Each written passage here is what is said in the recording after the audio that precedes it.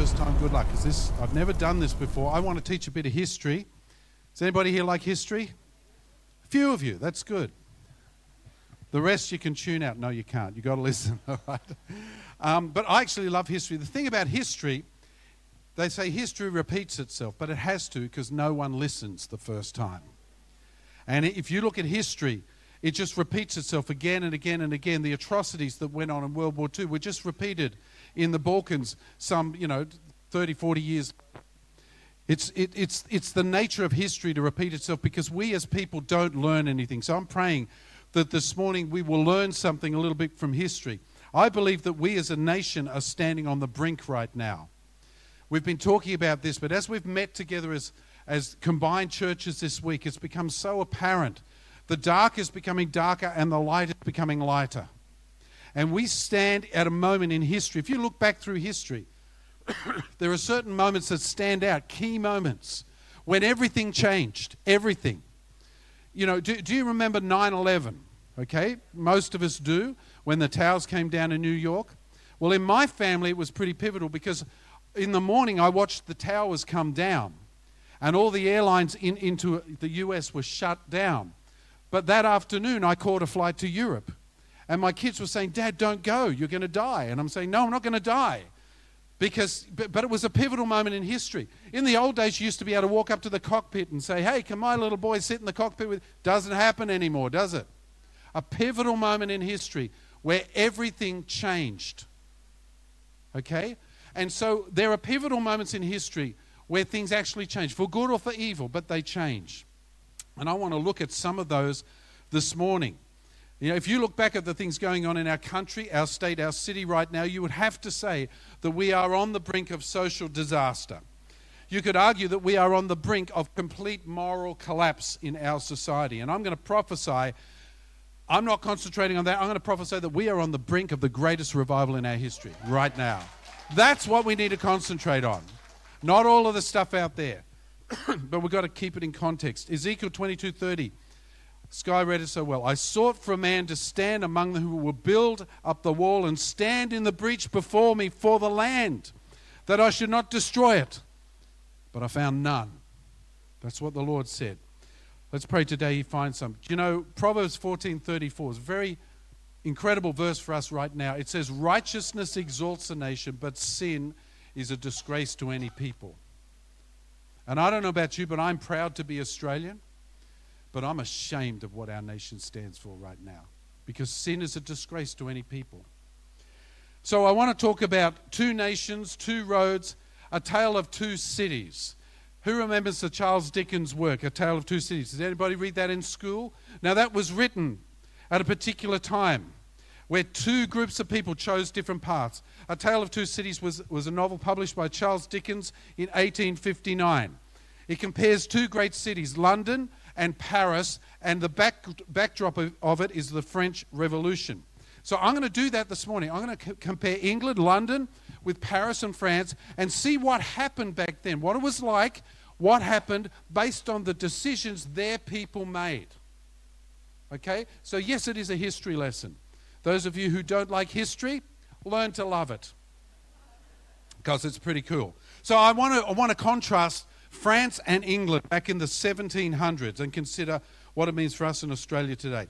So what was going on back in the 1700s in France and England? Well, first of all, there was political injustice. Both France and England had huge empires in the early 1700s. Remember, Captain Cook came to Australia, discovered Australia and all that sort of stuff, discovered the East Coast, right? All around the world, these nations had tremendous empires. And England had a constitutional monarchy where the king had limited powers and the country was governed by the British Parliament. But even so, rich people prospered while commoners lived in filth and squalor, all brought on by the Industrial Revolution. The Industrial Revolution was just kicking off in the 1700s, and what happened was people moved out of farms and stuff into factories, and their quality of living went down. But the amount of wealth for the wealthy people went sky high. Okay, that's what happened in England. In France actually boasted the largest population in Europe at the time and had an absolute monarchy under Louis XVI, and it had trouble feeding its masses. The king and his wife, a lady by the name of Marie Antoinette, if you've heard of her, lived in the grand mansions of Versailles, and they taxed the subjects into poverty. They spent money lavishly. They taxed everybody else. Does that sound like Australia? Just saying.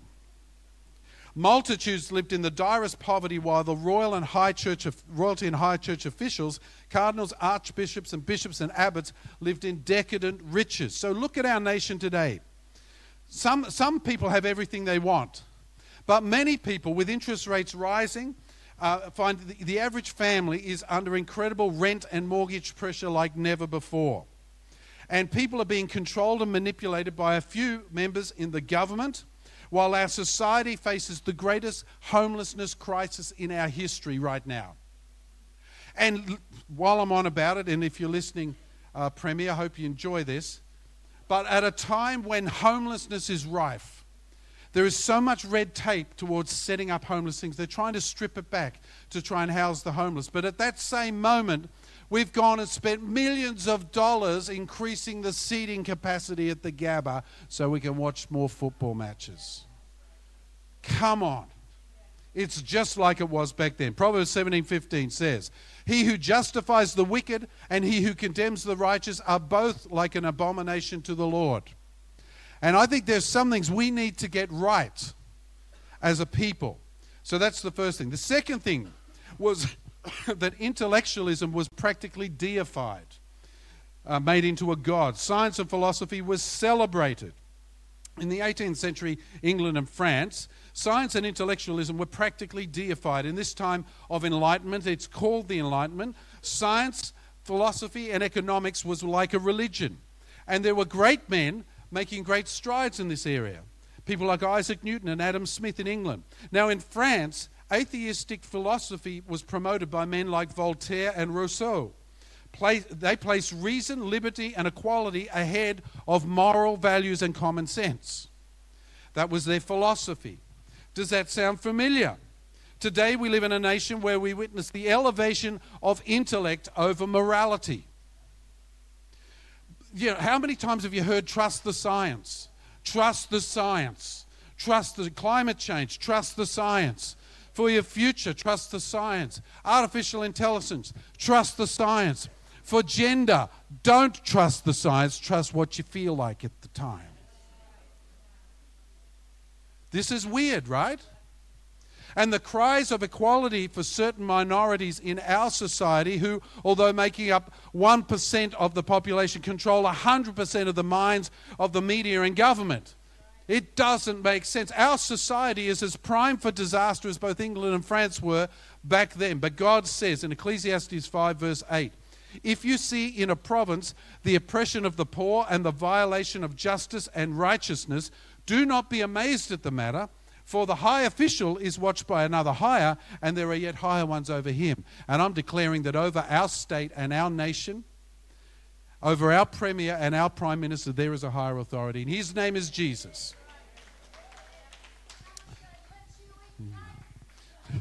That's right. A quote from the revolution down there, the French Revolution. Let them eat cake. Kenny loves cake. The third thing that was going on in France and England at the time was moral decline. England at the beginning of the 18th century was a moral quagmire and a spiritual cesspool. Thomas Carlyle described, now listen to this, the country's condition as stomach well alive, soul extinct. Do you think that would apply to us today? Stomach well alive, soul extinct. France was exactly the same, with the masses living in putrid conditions rife with moral decadence. Drunkenness was rampant. Gin drinking was the big thing back then, and it was rampant everywhere. Gambling everywhere. Blatant homosexuality and prostitution were commonplace. In fact, gambling was so extensive that one historian described England as one vast casino. Things were so bad that newborns, well, when they were born, they were left exposed on the streets to die. Does that sound familiar? The bill going through Parliament right now. It was estimated that 97% of the infants born to working women died as children. 97%. Disease was rampant. There were no orphanages back in those days. Theatres were lewd and pornographic and X-rated. Blood sports like cockfighting and bare-knuckle boxing were popular. And they even sold tickets to public executions as if they were going to the theatre. Hey, what are we going to do this afternoon? I don't know. Somebody's being executed. Let's go to that. Oh, okay, that's cool. Let's have a party. This is the mentality at the time, right throughout both of those societies. The slave trader brought material gain to many while further degrading their souls. Bishop Berkeley wrote that morality and religion in Britain had collapsed, quote, to a degree that was never known in any Christian country. That's how bad England was at the time. And France, exactly the same. Both France and England were seeing moral decline in the early to mid-1700s with the breakdown and destruction of the family and pornographic entertainments. Now, pause for a minute and think just about the last few years of our history. Can we point the finger here? Not a chance. Have a look at our society. From the plebiscite and the legalization of gay marriage a few years ago, that's all we want, they said. We just want gay people to be able to get married. Well, it wasn't. Because what followed hot on the heels of that?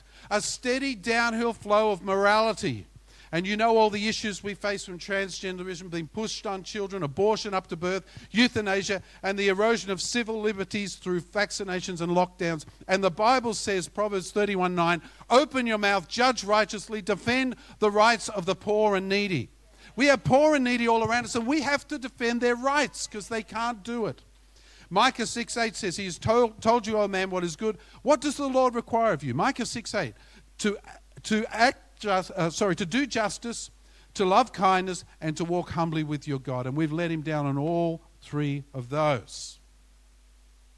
The fourth thing about the 1700s was spiritual decline. Atheism and an antichrist spirit was rising in the 1700s, and the traditional church was heavily in decline. France was almost entirely Roman Catholic, and scandals like priests committing immorality, misappropriation of funds, and abuse of the poor were considered normal back in those days. In England, deism was rampant, and a bland philosophical morality was standard fare for churches. Sir William Blackstone visited the church of every major clergyman in London, and he reported that in most sermons he heard, it would have been impossible to tell just from listening whether the preacher was a follower of Confucius, Muhammad, or Christ. That was the level that the church had fallen to. Sermons were long and long intellectual discourses that bored their listeners to tears and were completely devoid of Holy Spirit power. Now, please don't accuse me of that. If you're bored, I promise to get better. But look at some of our churches in our nation today. Churches who openly support clearly immoral and unbiblical ideas and even celebrate them. I've always been fascinated with Romans 1, where it talks about God taking his hands off humanity and a slide into moral decay. But the verse 32, right at the end of Romans 1, it says this: though they know God's righteous decree that those who practice such things deserve to die, not only do they do them, but they give approval for those who practice them. And so we've got a church in this country that not only does it, but they give approval for everybody else to do it. And that needs to change. So both 18th century England and France, both of the countries were spiritually, morally, intellectually, and socially a mess. But have a look at Australia. Could we not be charged with the same thing? I ask you. Have a look at our country. So what did each country do? Well, first of all, France's solution was humanism. That is exactly what they're talking about out in the media. Forget God, we can all do it together. It's humanism. Human beings are great. We can do it. We can make it. We can make ourselves better. The French Revolution was not a crusade for religious freedom. It was an effort to replace religion with reason and rationalism. And it blew up in their face. On June the 8th, 1794, a disciple of Rousseau named Robespierre and the French National Convention formally inaugurated a new religion in the middle of the French Revolution. And this is what they said. It was a form of deism. They said basically that God, having created the universe, more or less disappeared and we're all on our own. And so we can do it because we are people and we are human beings and we are basically good and we can make it on our own. So this convention ordered that all French people should recognize a supreme being, but reject the superstition of Christianity. New holidays were commissioned celebrating the great events of the revolution. Saints were replaced with political heroes. Does that not smack of communism? Churches were designated temples of reason. And the Father, Son, and Holy Ghost were replaced by a new Trinity, liberty, equality, and fraternity. That's still part of the French makeup today. France rejected Christ. They followed man-made reasoning, and what happened was they plunged into the bloodbath, which was the French Revolution. Liberty, equality, and fraternity deteriorated into fear, bloodshed, and murder. In a few weeks, after they declared the French Revolution happening, within a couple of weeks, more than 1,400 people had lost their heads at the guillotine. And France became a godless, chaotic, and bloody mess. They chose humanistic solutions to their social problems, and they reaped the harvest. Even today, they reap the harvest in France of what went on so long ago. They ignored Paul's warning, Colossians 2:8. See to it that no one takes you captive by philosophy and empty deceit according to human tradition, according to the elemental spirits of this world, and not according to Christ. They just embraced those things.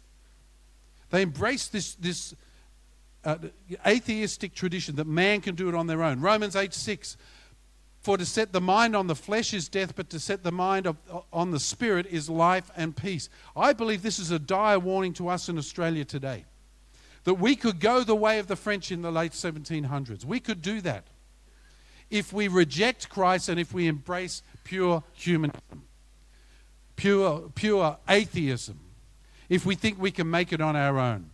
History repeats itself because no one listens. But what happened in England? England chose another path. In England, the society which pretty near mirrored France at the time took a different path. Godly people began to pray. They began to pray for revival, and there arose a man called George Whitefield, an ordained Anglican clergyman. And in order to reach many non-church goers with the gospel, he started to speak in open fields, and large crowds up to 10 and 20,000, without a microphone, began gathering to hear his message of salvation. Now, his message impacted a guy by the name of John Wesley. Ever heard of him? And he was an Anglican missionary who'd gone to America to convert the Indians, and he went over there and he realized he himself wasn't even converted. He wrote this, I went to America to convert the Indians, but oh, who will convert me?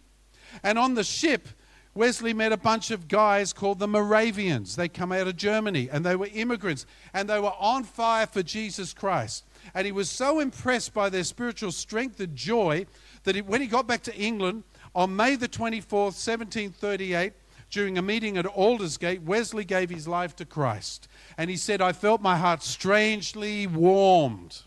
He was filled with the Holy Spirit.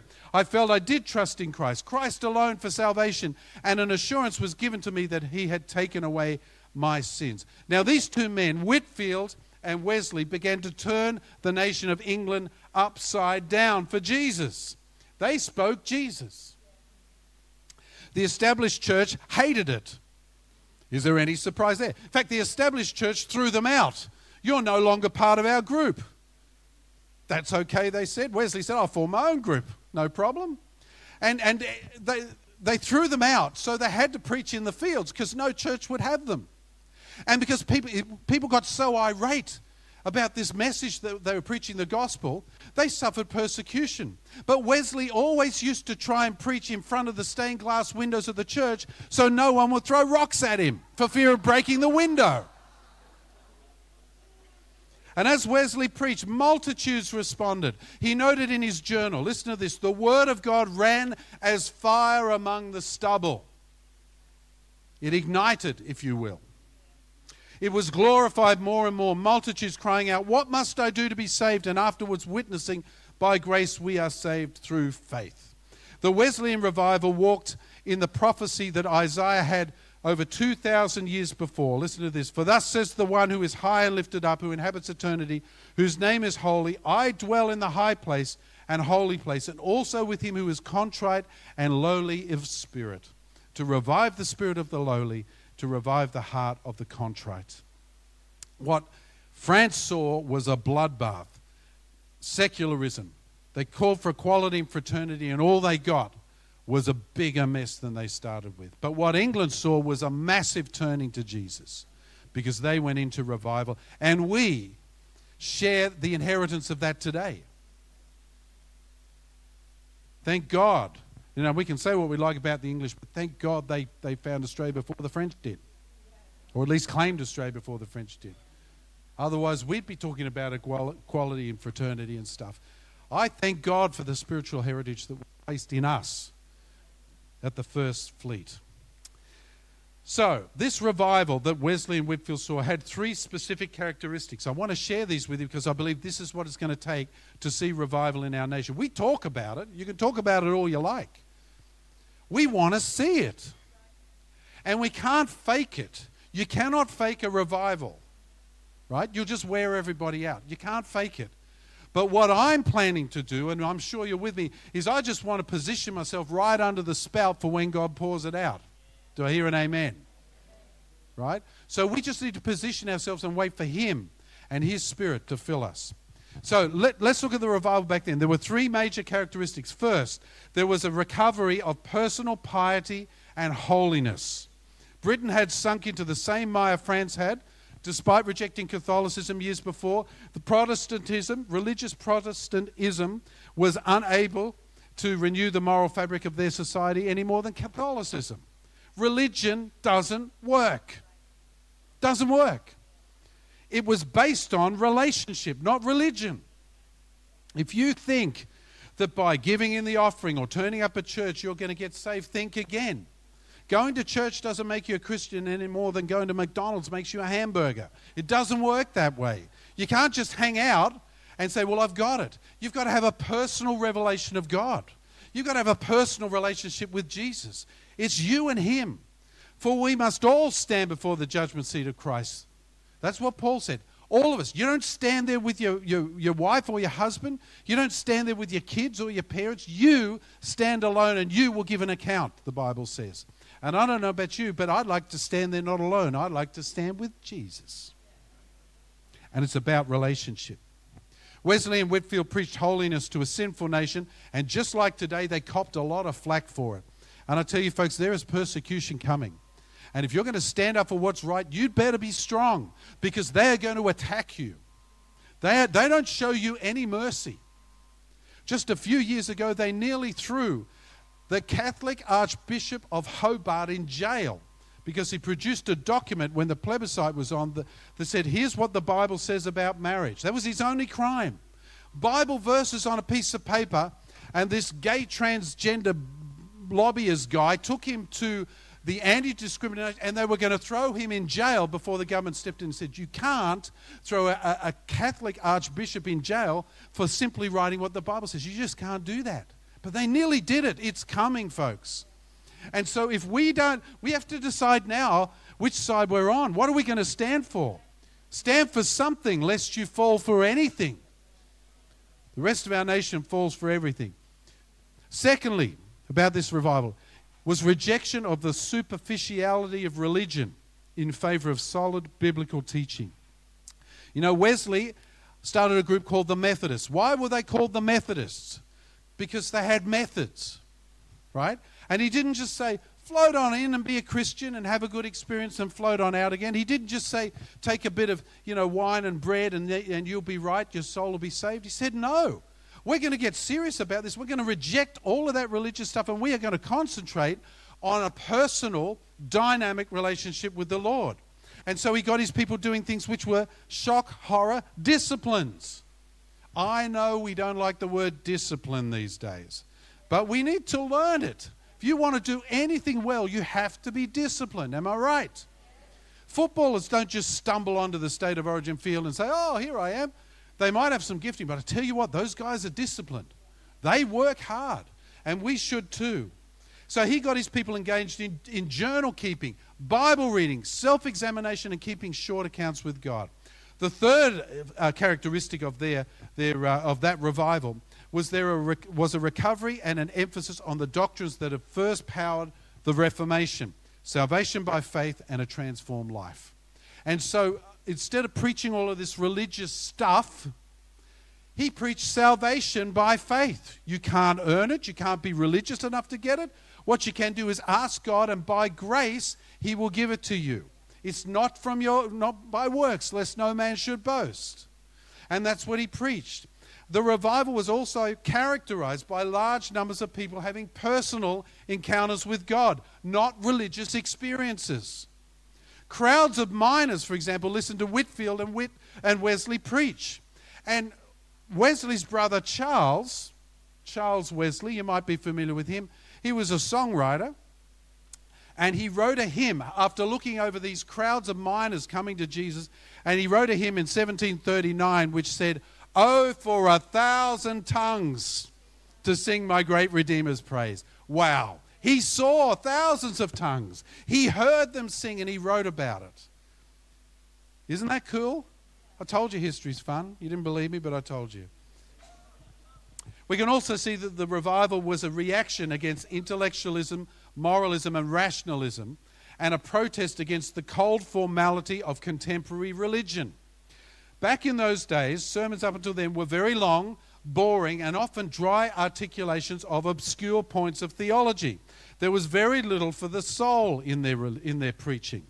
So perhaps it's not surprising that in the Age of Enlightenment, that the culture focused on human reasoning, because bare religion could offer them nothing. I mean, sermons on intellectual things and theological things that didn't matter to anybody. We need to preach Jesus. Not all this hype. We need to preach Jesus, because that's what's going to make a difference. So, France embraced humanism and mass executions, while Britain turned en masse to God and saw revival. Such were the choices of their leaders, and I believe that today, this is our moment in history. I believe we face the same choice today in our society. Do I hear an amen? So let me ask you, in the 1700s, as in right now, back then church leaders didn't care enough, they didn't share enough, and they didn't dare enough. They were comfortable in their exclusive churches, they're living lives of ease. They were employed by the church. They simply didn't care enough about the cesspool that was society. They didn't care. They were happy. You know, the whole idea, people say to me, all I want to do is I want to get to heaven. Well, that might be what you want, but that's not God. Because my plan is this: I want to get to heaven. I want to take as many people as I can with me. Because there are people dying out there. You drive around these streets, they look nice. Nice homes, manicured lawns, but inside people are dying. They're going to hell. And we need to be the ones who share the good news with them. So they didn't care enough, but they didn't share enough. Back then, the leaders kept things to themselves that they wanted. They didn't share the gospel. In a world heading to hell in a handbasket, they didn't care enough to share the gospel with them.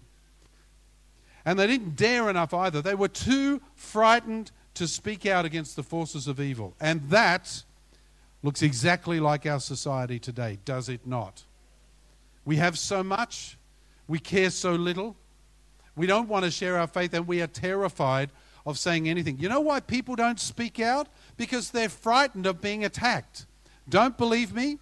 Get onto Facebook and make a comment that goes against the sort of the run of things at the moment, and wait 5 minutes. 5 minutes. And you will get the most horrid vitriol you have ever seen coming back at you. They'll accuse you of all sorts of things.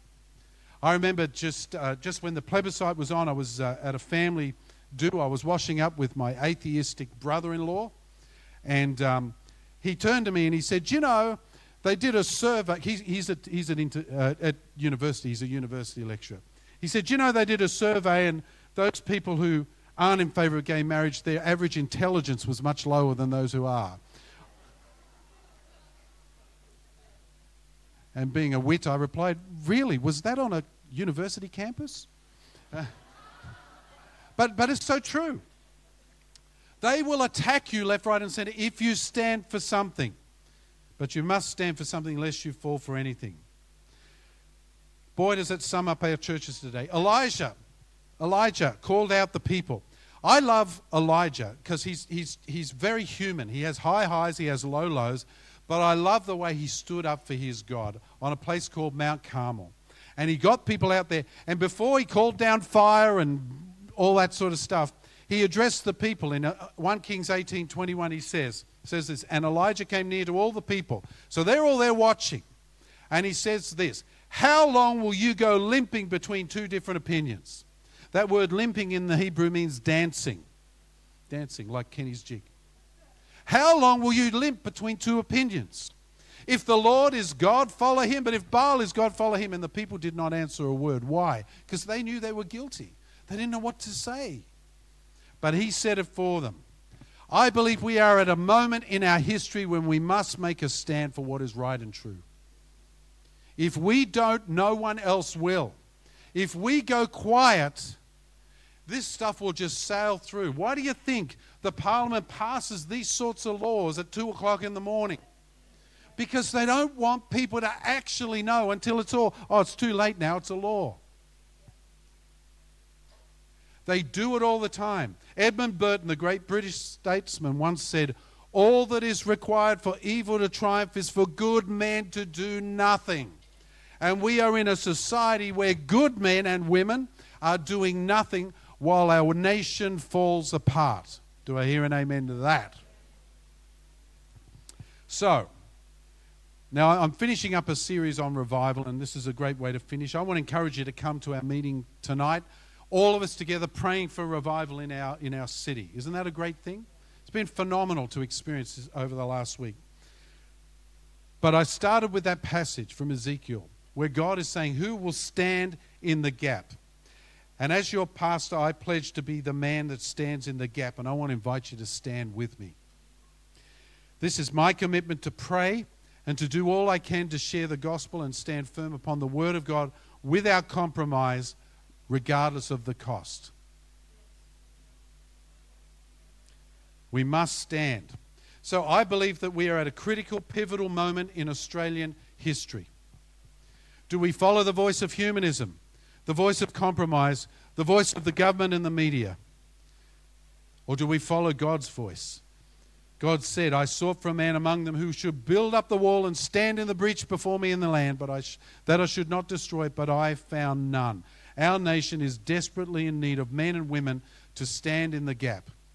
God is searching for that person. 2 Chronicles 16, the eyes of the Lord range throughout the earth.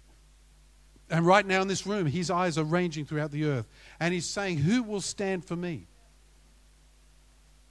Standing in the gap is not easy because the spirit behind the humanists and the secularists and all of that stuff going on out there, let's get this right, our struggle is not against flesh and blood, it's against the rulers and authorities. What is behind what's going on in our society is Satan. And that's who you're fighting. And trust me, he blinds the minds, as 2 Corinthians 4 says.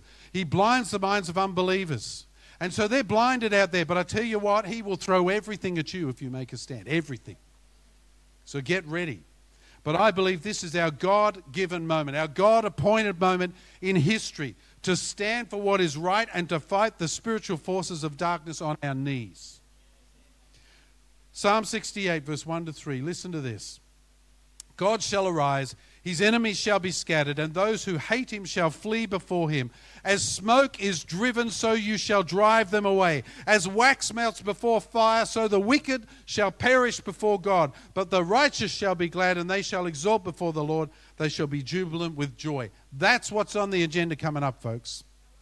But we have to stand for what is right and true. I meet Christians all the time saying, well, no, we'll just, No. We have to make a stand. What's our stand? What's our values? The Word of God. That's what it is. Meet people all the time say, I don't believe in that stuff. That does not make it true. What you believe does. God's saying, well, I'm going to change my whole word now. This guy doesn't believe. It's not going to happen. God's word is his word. His standard is his standard. His holiness is his holiness. No matter what you believe. But if you don't want to go down France's path, if you want to go England's path and see real revival, then you must stand with me in the gap and commit to reaching our nation for Christ. Why don't you bow your heads? We're going to seek the Lord together.